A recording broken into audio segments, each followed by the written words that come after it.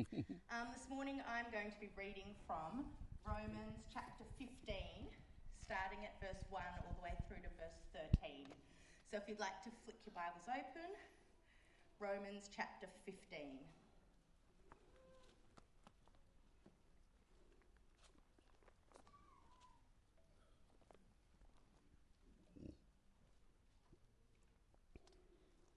All right, chapter 15, starting at verse 1. We who are strong ought to bear with the failings of the weak and not to please ourselves. Each of us should please our neighbours for their good, to build them up. For even Christ did not please himself, but, as it is written, the insults of those who insult you have fallen on me. For everything that was written in the past was written to teach us, so that through the endurance taught in the Scriptures and the encouragement they provide, we might have hope. May the God who gives endurance and encouragement give you the same attitude of mind towards each other that Christ Jesus had, so that with one mind and one voice you may glorify the God and Father of our Lord Jesus Christ. Accept one another then, just as Christ accepted you, in order to bring praise to God. For I tell you that Christ has become a servant of the Jews on behalf of God's truth, so that the promises made to the patriarchs may be confirmed, and moreover, that the Gentiles may glorify God for his mercy. As it is written, therefore I will praise you among the Gentiles. I will sing the praises of your name. Again it says, rejoice you Gentiles with his people. And again, praise the Lord, all you Gentiles. Let all the people extol him. And again Isaiah says, the root of Jesse will spring up, one who will arise to rule over the nations. In him the Gentiles will hope. May the God of hope fill you with all joy and peace as you trust in him, so that you may overflow with hope by the power of the Holy Spirit.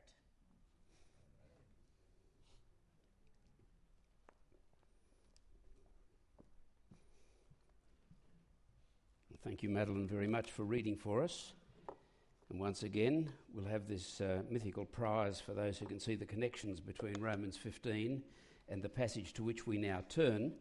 I invite you to turn, please, to back to 2 Kings chapter 6. No, we're not doing the axe head again, but we're starting a little bit later in 2 Kings chapter 6 and verse 24. And friends, as we turn to the Scriptures in this way now, can I invite you to pray with me, please?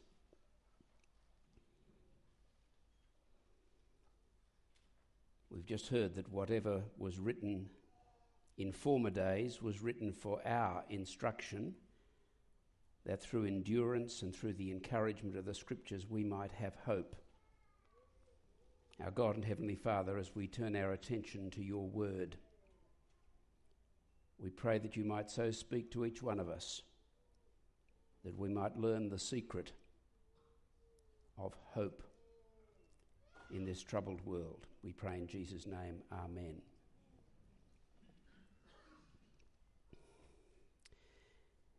Now, friends, in this study, I want to begin with what I think is a tough question, and it's not tough because it's complicated. It's just tough because it's tough. And this is the question: what is the right response to terrible suffering? When I say the right response, I don't mean something virtuous. Perhaps being brave is an admirable thing to do if you're the one who's suffering, or giving to a relevant charity might be a good thing to do when you learn of terrible suffering somewhere in the world. But that's not quite what I'm getting at just now. I'm trying to think about the reaction of our hearts, our minds, our thoughts, when we encounter or when we experience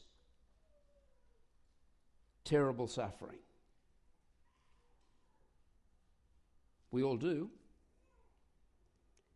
or we will do, or we have done in one way or another in the course of our lives. And I ask this question because we're all aware, aren't we, that many people today see suffering either in their personal lives or in the unspeakable horrors of which we hear almost daily.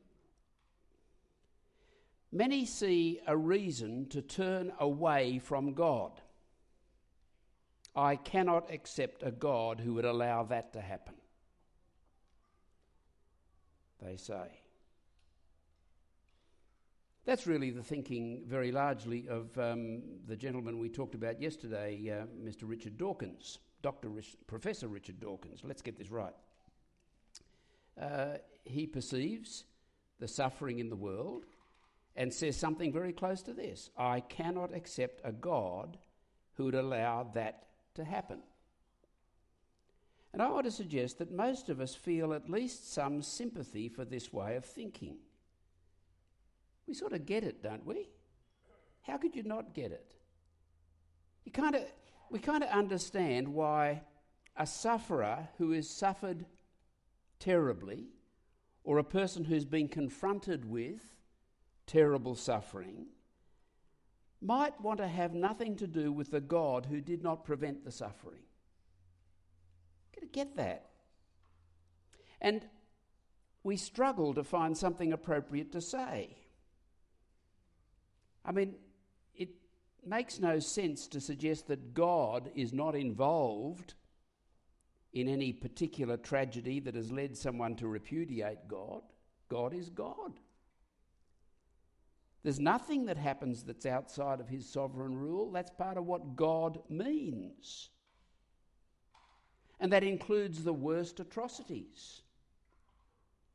We cannot pretend that terrible suffering is less dreadful than it actually is. And perhaps the thought crosses our minds, how could the experience of dreadful suffering not drive a person away from God? That's a real question, isn't it?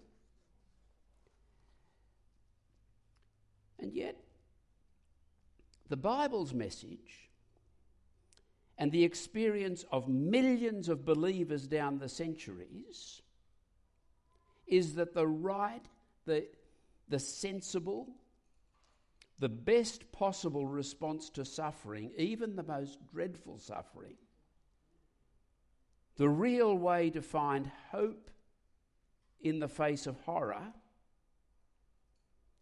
the way to not despair, is to turn to God. That's a strange message, isn't it? How can it be right? But it's the Christian message. There'll be all sorts of things for you, those of us who are Bible readers. These phrases will be familiar to us. We Christians, what do we say? We have been born again to a living hope. In the passage that Madeline read to us a moment ago, by the power of the Holy Spirit, Paul prayed, may you abound in hope. You might remember Peter's famous words, always be prepared to make a defence to anyone who asks you for a reason for the hope that is in you. That's actually our experience of God. And if you go through the New Testament and just have a look, get your, whatever you do these days, we don't get concordances out, we do it on our phones or something like that. You look through all the references to hope in the New Testament, or as many as you have the energy to do, and you find almost all of them are set typically in circumstances of suffering. It's not just that I'm experiencing hope because life is wonderful. No, I'm experiencing hope in the midst and in the face of and confronted with suffering. How is that possible? Really? What does it mean to turn to God when you are overwhelmed by suffering. Either personally, actually facing it yourself, or just taking it seriously when you hear about it, when you see it. How can we do that? How does it make any difference? The question I'm asking, I suppose, is how does hope work? And indeed, how can hope start? Well, those are the questions I hope that we can have in our minds as we begin our study this time.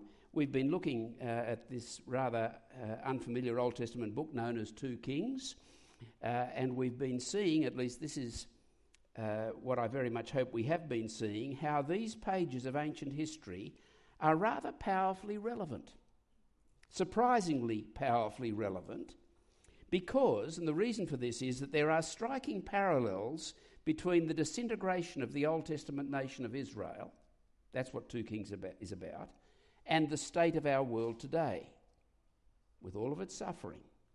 Now, I'm not going to go back over that now, but this morning and this afternoon at 5 o'clock, I want to turn with you to a particularly striking story that we're going to look at in 2 parts. It begins at 2 Kings chapter 6, verse 24, and goes through to the end of chapter 7.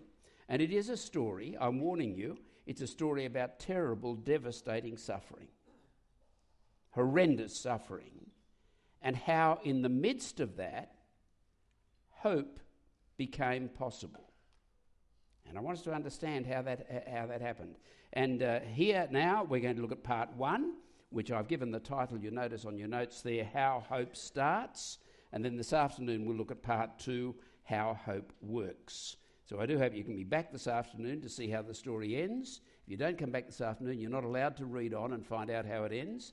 I've found that the best way to get people to read their Bibles is to tell them not to. And if you bring someone along at 5 o'clock this afternoon, as we've been encouraged to do, I'll be making sure as best I can that part 2 of the story makes sense, even if you've missed part 1.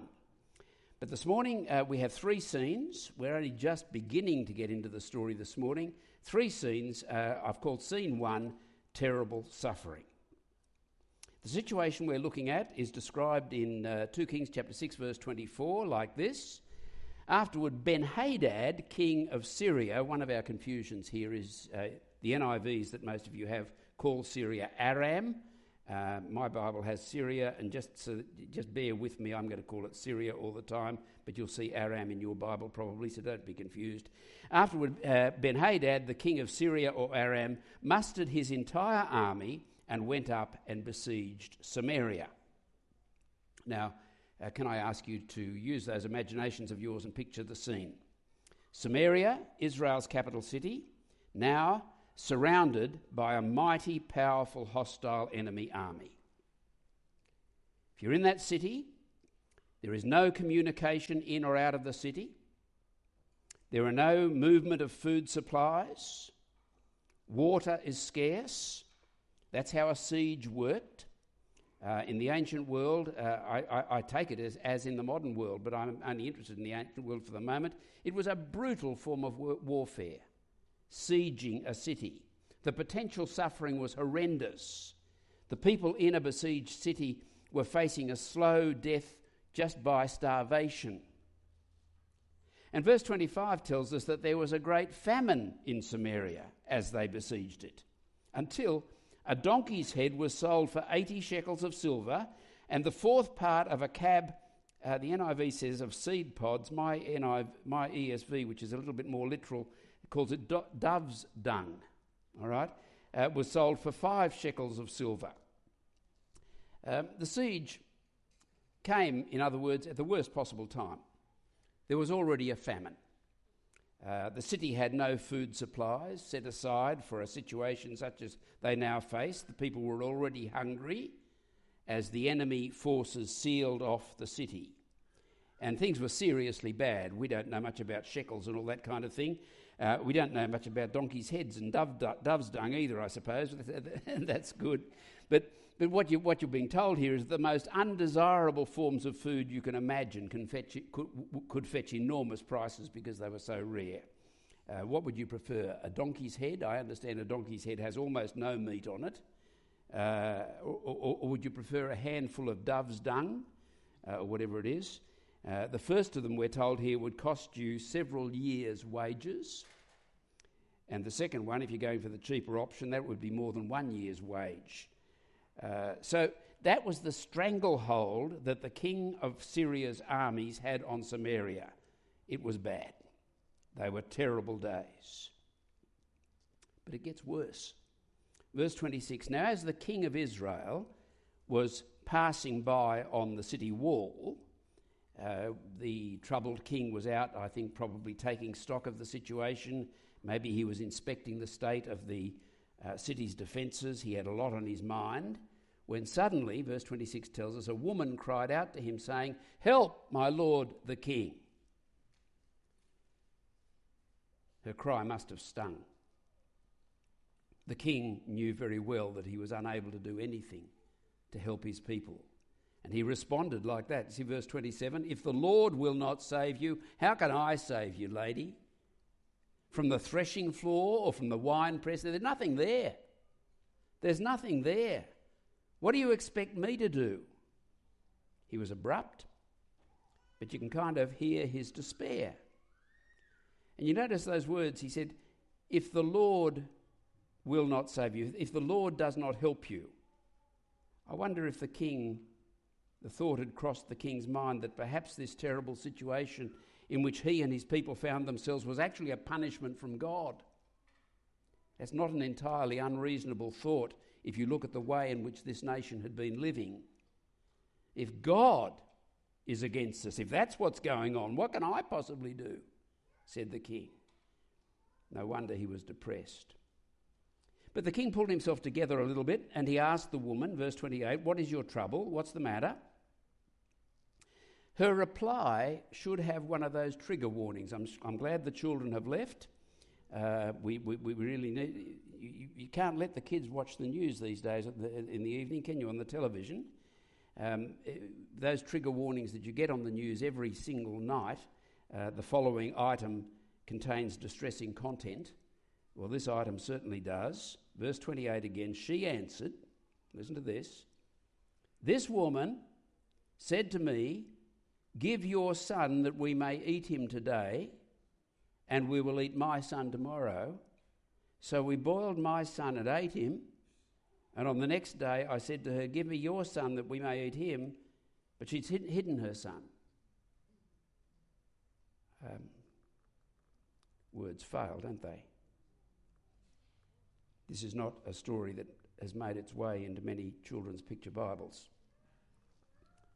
It doesn't help much, but it is possible that the boys had already died. We don't know. But that's scene one. Just try and take it in. Terrible suffering. Scene two, I've called utter hopelessness. It's getting better, isn't it? Cheering up? Utter hopelessness. Verse 30. "When the king heard the words of the woman, he tore his clothes. Now he was passing by on the wall, and the people looked, and behold, he had sackcloth beneath his body." The king was shaken by the woman's story. Who wouldn't be? And he had nothing to offer her. I mean, just try and put yourself in his shoes for a moment. What would you do? What would you say to her if you're the king? What could you say to her? What would you do? This is utterly hopeless. And the king's torn clothes and the sackcloth, he was a picture of anguish, humiliation, despair. But listen to what then came out of his mouth. Verse 31. "May God do so to me and more also, if the head of Elisha, the son of Shaphat, remains on his shoulders today." If God is against us, if God won't save us from this horror, there's nothing I can do, but I'll tell you what, I'll lash out at God's man, God's prophet. That, of course, is who Elisha was. We've seen that already. He was God's man there in Samaria at that time. We've had lots of stories about him. Again, if you read in and fill out all the parts that we haven't read, lots of stories in the preceding pages. And the king, in his grief, in his despair, in his terror, the king turned against God's man. It was his way of lashing out at God, really. And I think it's not too much to say we kind of get that. If we're reading and thinking sympathetically, you've got to get it. And I know some of us have been there. In fact, some of you that I've had lovely conversations with and you've shared parts of your life story, there have been a few of you just over these 2 days have shared with me about moments in your life when you kind of didn't like God. And it arises, doesn't it, from this experience of suffering. And when you're in the middle of it, if you could, would you lash out at God? And when you see someone doing that, like this king, I do want to suggest we kind of get it. It's not an entirely foreign emotion. We don't just stand back and say, I couldn't imagine being there. Of course we could imagine being there.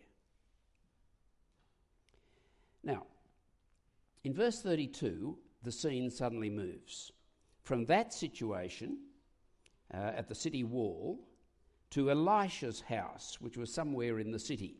We were there yesterday at some stage at Elisha's house, weren't we? We're back there again. And we'll immediately notice how different was the atmosphere in Elisha's house to the troubled king and the despairing woman at the city wall. Verse 32, Elisha was sitting in his house, and the elders were sitting with him. There's a strange calmness here. Some of the city's leaders, the old guys, had chosen, in the dire circumstances that the city was in, to join the man of God in his quiet composure. And their impression is that they're listening to Elisha. I wonder what he's saying to them. Well, whatever it was about to be interrupted. Verse 32, now the king had dispatched a man from his presence. Verse 32 in the middle of the verse there. The king had dispatched a man from his presence. But before the messenger arrived, Elisha said to the elders, do you see how this murderer has sent to take off my head? Elisha was under no illusions about the true character of his king. This murderer, he called him. And Elisha knew that the king's assassin was on his way to Elisha's house. So Elisha said to the old guys who were sitting around him, look, when the messenger comes, verse 32 again, shut the door and hold the door fast against him. Is not the sound of his master's feet behind him? It's almost a comical scene if it wasn't so desperately serious. These old men, they shut the front door and they lean all their weight against the front door to keep the king's hitman from getting in, aware, as Elisha has just told them, that the king himself is not far behind. And while Elisha was still speaking, the king's man arrived outside the closed door and said, on behalf of the king, I presume in a loud voice so it could all be heard, this trouble, this disaster is from the Lord. Why should I wait for the Lord any longer? This trouble, this disaster is from the Lord. Okay. So what are you going to do? What if that's true? This disaster is from God. What are you going to do about that, Your Majesty? If that's true. I mean, perhaps you could cry out to God for mercy. That's a possibility. Maybe you could say, I can't handle this. I need God's help. But no. Why should I wait? And that's actually the Old Testament word for hope for the Lord any longer, he said. If God has done this to me, I'm not going to have anything to do with him. And again, I want to suggest, dear friends, that in the circumstances, I sort of get that. I don't agree with it. I hope I don't do it. But I sort of get it, don't you? That's scene 2, utter hopelessness. And I think that many of us have been in that kind of darkness. If God has done that to me, I'm not going to have anything to do with him. Scene 3, I've called How Hope Starts. If you're picturing the scene, there are now a few people outside the front door of Elisha's house. There's the assassin. The king himself has arrived and one or two others. On the inside, you've got the old guys still leaning all their weight against the door to keep it closed. And then, from inside the house, comes the calm, firm voice of Elisha. Chapter 7, verse 1. But Elisha said, "Hear the word of the Lord.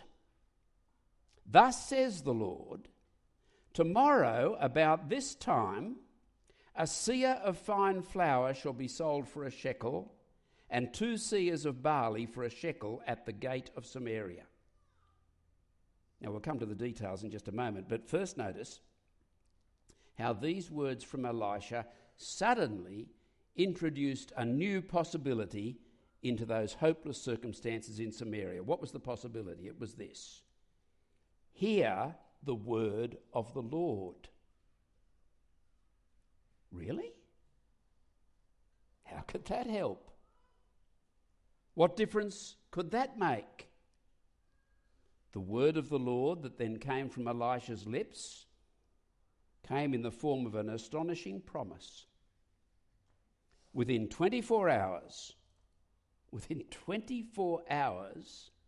wholesome food will be available for everyone in Samaria at reasonable prices. The promise was at complete odds with the circumstances in Samaria that day. No one could see, put it this way, nothing that the people could see could give them any hope. But what if they could hear the word of the Lord? And what if the word of the Lord was a promise? This promise. Can you see how Elisha's call to the king and his henchmen, to the elders and anyone else within earshot, had the potential to change everything? Everything. Hear the word of the Lord. Now, friends, I want you to stick with me here. It's getting a little bit tiring, I think, and you may be losing concentration, but if you are, come back to it, because this is the point at which the experience of these troubled, suffering people at Elisha's house in Samaria on that day connects with our experience today in our troubled, suffering world and our suffering lives. You see, the word of the Lord, it's a theme that runs right through the whole Bible, and it's a very big idea. The Bible teaches that the God who really is there has given his word. The word of the Lord is God's commitment, God's promise. The word of the Lord that day in Samaria was a kind of small-scale glimpse of what the word of the Lord is. But the word of the Lord is much bigger than the promise of plenty of food within 24 hours in Samaria on that particular day. What the whole Bible teaches us is that God has promised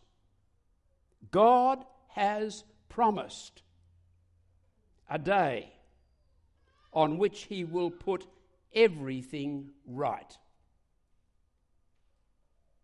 Everything. No more tears. No more pain. No more sadness. No more death.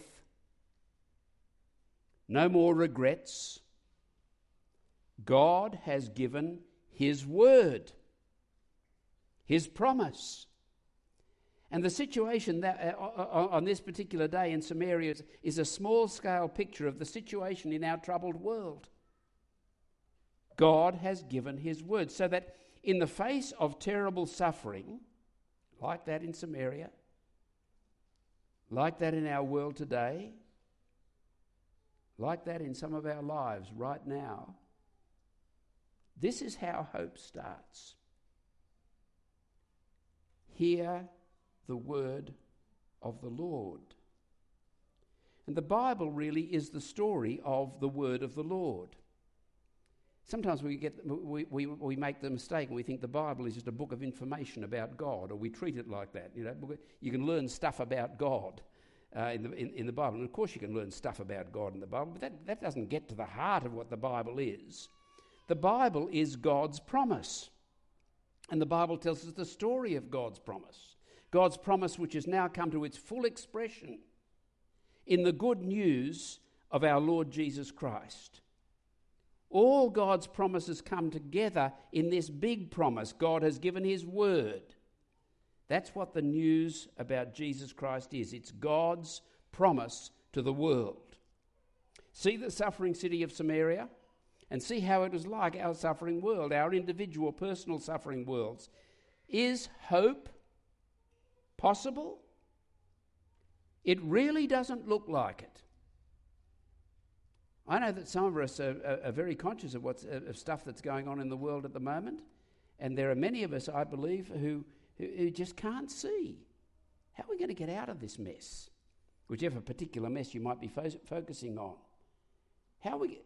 I can't see it. How can I have any hope? Is it possible? Yes. How? Hear the word of the Lord. And the question for all of us is simply, are you listening? Are you listening to the word of the Lord? Whatever suffering we may encounter, hope starts like this. Hear the word of the Lord. There is a promise. It's a big promise. It's a true promise. It's a reliable promise that makes hope possible. Whatever, I say that again with care, whatever troubles we face. And the resurrection of Jesus from the dead is God's guarantee of his promise. Does that answer all our questions? No. But it does help us to see how hope, not despair, can begin, even in the worst of times. Listen to the word of the Lord. There is a little footnote to part one of the story this morning that I'm not going to go into. I'll leave it, again, a bit of homework. Giving a lot of homework this weekend, aren't we? In chapter 7, verse 2, there's a man at Elisha's front door who's in no mood to take what he heard from inside the house seriously. He was not prepared to hear the word of the Lord. We'll see how that worked out this afternoon when we come back. Let's pray together.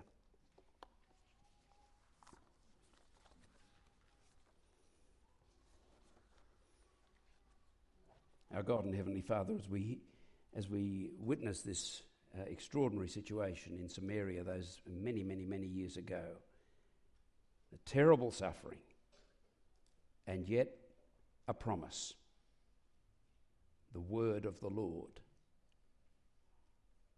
We look at our world, we look at our lives, and we are aware of pain and suffering and sadness and regret.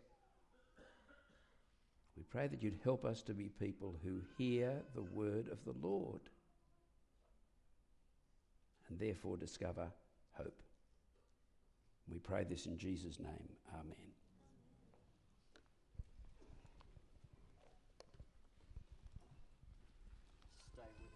Stay with us, John.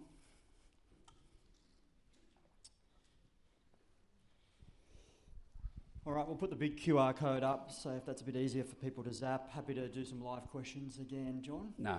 No? That's what he said yesterday, and he was great. Okay, so just submit your questions through. That'll come through to me. Okay, now, John, we've got yes, Tim. Quite a number of questions that are kind of along this theme. As we read the stories of God's just judgment upon those who have exchanged the truth of God for a lie, how should they drive us to compassion and generosity instead of looking down and judging non-Christians in our world? I guess that tension of holding the truth but then showing compassion. Yeah. that's a tension we struggle with, and I think we'll continue to struggle with. But as long as we're struggling, I think we're on the right path. If you give in to one or the other, see, God is gracious and merciful and compassionate. God is just and righteous and holy. Both those things are true. How do they fit together? I can't quite manage it in my head. And I struggle to try to be godly, which means being compassionate and caring, at the same time angry about unrighteousness, angry about evil, and hating evil in my own life and when I see it around me. So we have to do both those things, friends, and it's when we Christians, and sometimes I think we might do this, when we fall down one side or the other, when we say we've got to be compassionate, and somehow that defines what we've got to do, and we forget about being righteous and truthful, and caring about what is good and what is evil. And in our world at the moment, compassion means, I think, supporting people doing whatever they feel like doing. And if you actually are critical of people doing what they feel like doing, you're not being compassionate. Well, if you go down that track, that's unhelpful. Our compassion has to stand alongside our concern for what is right and what is good. And that in the end will be compassionate. Right? We mustn't imagine that our society, which is going along these tracks, isn't it, where personal freedom defined as me being free to do whatever I feel like, provided I don't hurt anybody else, it's not working out well. Of course it's not working out well, because me doing whatever I feel like means me being selfish. Selfishness doesn't produce a particularly healthy society, the selfishness of individuals. That's the mood of our time. So being compassionate in that sort of superficial sense is not going to help. We've got to also be like God, as much as a very pale and imperfect reflection of what God is like. We've got to be concerned for righteousness and goodness as well. Now, don't come down the other side where you become sort of self-righteous and think that we are, look down on other people and don't care about them, give up on compassion. That's equally bad. And that I think is the only answer. We've got to try and combine these two things together, and at any point your personality will probably incline you to one or the other. And if you're inclined to be a compassionate person, then you've got to say, I've got to be concerned about the truth and what is right and what is good. If you're inclined to be more concerned for those other things, you've got to say, am I compassionate? Do I care? And so both of those things have to come together. And I really do believe they can come together. A couple of people have also had a question along this theme as well.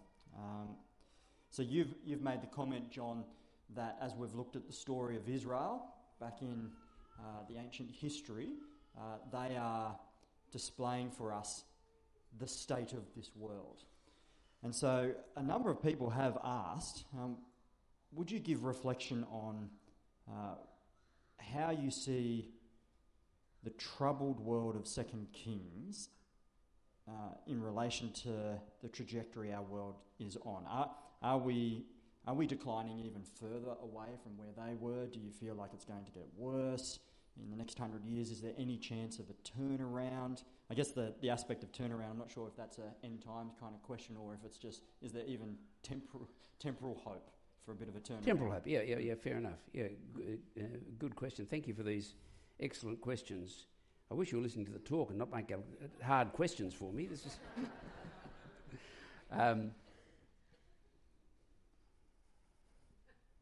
the parallels between Israel and our world are not...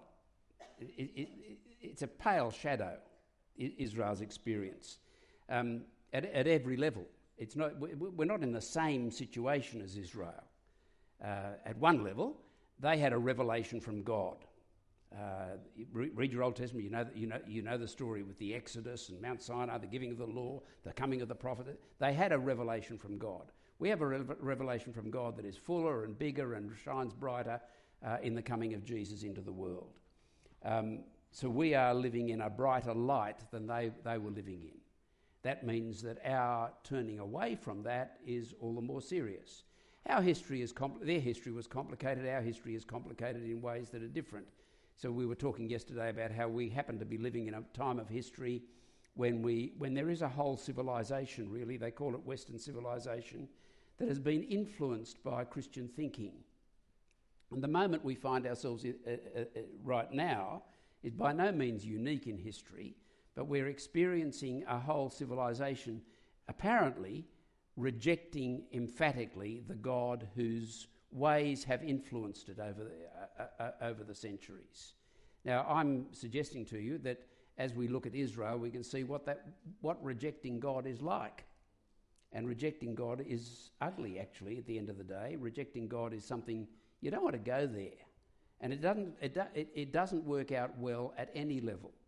Now, it's not going to work out well in terms of the final judgment. We know that. That's perfectly clear. But it doesn't work out well in the meantime. And you can think of particular examples. I'll refrain from going into particulars at the moment. But as you think of various good ways of living that accord with the Scripture's teaching, or correspond roughly at least with the Scripture's teaching, as those good ways of living are abandoned in our society, it's not working out well. And if you can't see that, come and talk to me and we'll chat it over. But it's not working out well. We're not living in a world where, we'll talk about this a little bit at 5 o'clock this afternoon, but if you're looking at the levels of despair, you're looking at the levels of mental health crises among young people, you're looking at it, on almost any measure, it is not working out well, this embracing of a godless view of the world and godless view of life. It didn't work out well in Israel. It's not working out well now. It won't work out well. Now, could it turn around? Yeah. Even in a temporal sense. Australia could become a better country as there are more and more Christians in the country, more and more churches dotted around the country, and people see, hey, that's something worth taking notice of. Yeah, it could turn around. Not looking good at the moment, but it could.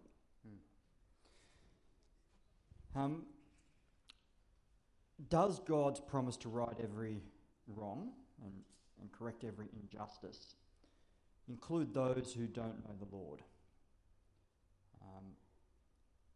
I'm wondering if we should take that as, people who don't know the Lord, but how their injustices get righted. Or you could take it any way you want. Fred, got a really helpful answer to that question, which is my answer to lots of questions. I haven't got a clue. That is to say, I don't know how God's going to pull this off, and none of us do. We don't know how God's going to... What we've got is a promise. In this sense, it's a little bit like Samaria. Really? Cheap food tomorrow? How's that going to happen? Nobody had any idea how that could possibly happen. Well, that's almost trivial compared with how is God going to bring about a situation like this? The situation is going to be everything is put right,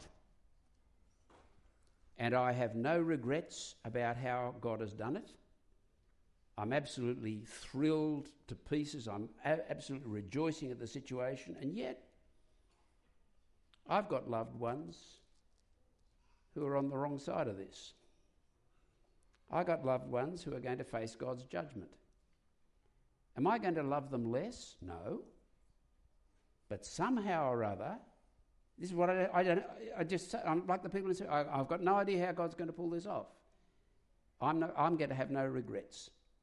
There's going to be a day of no regrets, and it's going to come. Now, I don't have to know how God is going to do it to say, okay, he's done quite a few things. I don't know how he's done in the past. He's got a record for doing things that we can't anticipate how he's going to do it. But that's the big one. He's going to bring about this day when none of us, we won't be any less loving than we are now, And there'll be a lot of people here, self-included, who have loved ones and perhaps loved ones who've died. And our hearts are breaking for them. We wonder what the day is going to come. Don't ask me how. I don't know. I haven't got a clue. But the day is going to come when there will be no more sadness. And not because you've become hard-hearted. How could that be? I don't know. That's the point. We're trusting God to do what he's promised. And one day you'll say, wow, he's done it. Now one of the problems is with this sort of thing, these really big things that God is doing, one of the problems is that we Christians try to work out the answers. You start to try and work out this answer, speaking in theological terms, you can end up a universalist. You say, oh, well, God's going to save everyone. That's what. No, that's not the answer. That's a simple answer, intellectually simple answer. That's clearly not the answer that the Scriptures give us. You don't become a universalist. You say, I don't know how it's going to happen, but it's going to happen. I can't remember what the question was, mate. But Well, I was thinking, I've got some follow-up questions, but you've said I don't know several times, so I better not follow up on that. Yeah. Can we just take that as read from now on? So in your earlier talk this morning, you did a stop-down moment where you really implored us to value meeting together around God's word, and you referenced sitting at the feet of Jesus. One person here has said that's recalled the story of Mary's choice to sit at Jesus' feet. Lovely. In contrast to Martha and her busyness. Now, how do we do that when we've got phones on us? This is what the questioner has. We've got phones on us. It is just super busy. Life is chaotic. Our anxieties pull us in lots of different directions. It is really, really hard. Do you have any advice of how to cut through to actually really hold that? We've got to become more disciplined. We've got to. What is one of the fruit of the Spirit? Self-control. We've got to take this seriously and take responsibility for it. Life is busy. Okay, that doesn't mean you can't do anything about it. There are all sorts of pressures on you. That doesn't mean you can't carefully work out what are my priorities. Now, we do it all the time. So, in kind of obvious things, your kids have a need and there are some other demands on you. You prioritise your kids' need again and again, don't we? What we're thinking about this morning is there is a priority that doesn't come to us naturally like that one. And it's the priority of being with God's people under God's word. That really is big time important. It's important for us, but it's important, full stop. It's important because we benefit from that, but it's important to do anyway. Other people benefit, and it's important for the I won't go over that earlier talk again. But friends, yeah, of course it's complicated, but we are responsible people. God has given us a responsibility, and the responsibility is to be thoughtful about our lives. And it's just not...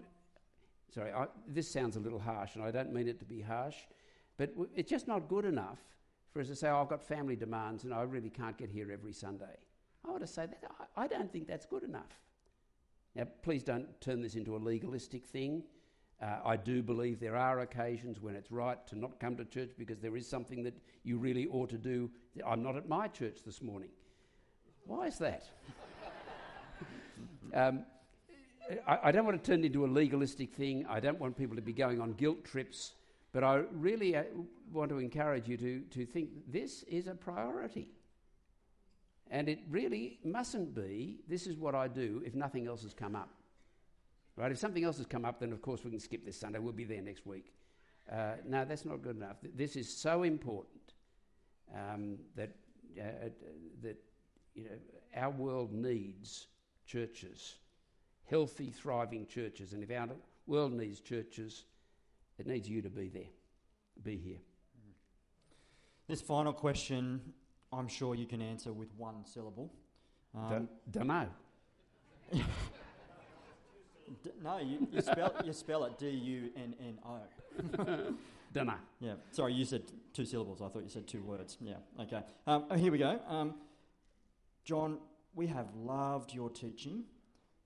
Would you come and teach us again? Only if invited. Yeah. Well, okay. We'll invite you and we'll work out the date at some other stage. Thank you, mate. Now, before you go, we do want to say thank you. It's not over, as we've been talking about. It's happening again tonight with the 5th instalment that John's going to take us through. But just given we'll have some other people with us, we thought we'd take the moment now to just say thank you for all your hard work. Pleasure, mate. John and I've contacted John several times throughout the week, emails and phone. John graciously has just given his time to us, wonderfully to bless us. And after all those emails and phone calls where I'm going, well, could we do it this way? Could we do that? Could we put this in? You might be thinking, what have I got myself into? But we're very appreciative. We hope you do come again. We have a voucher that will send you and Moya off to a lovely dinner at a restaurant somewhere. That's very kind. So thank John. Yeah, that's very kind. Thank you, Tim. Friends, it's been a great joy to be with you and a real privilege to be invited to be part of this fellowship for the weekend. Thank you very much. Absolutely.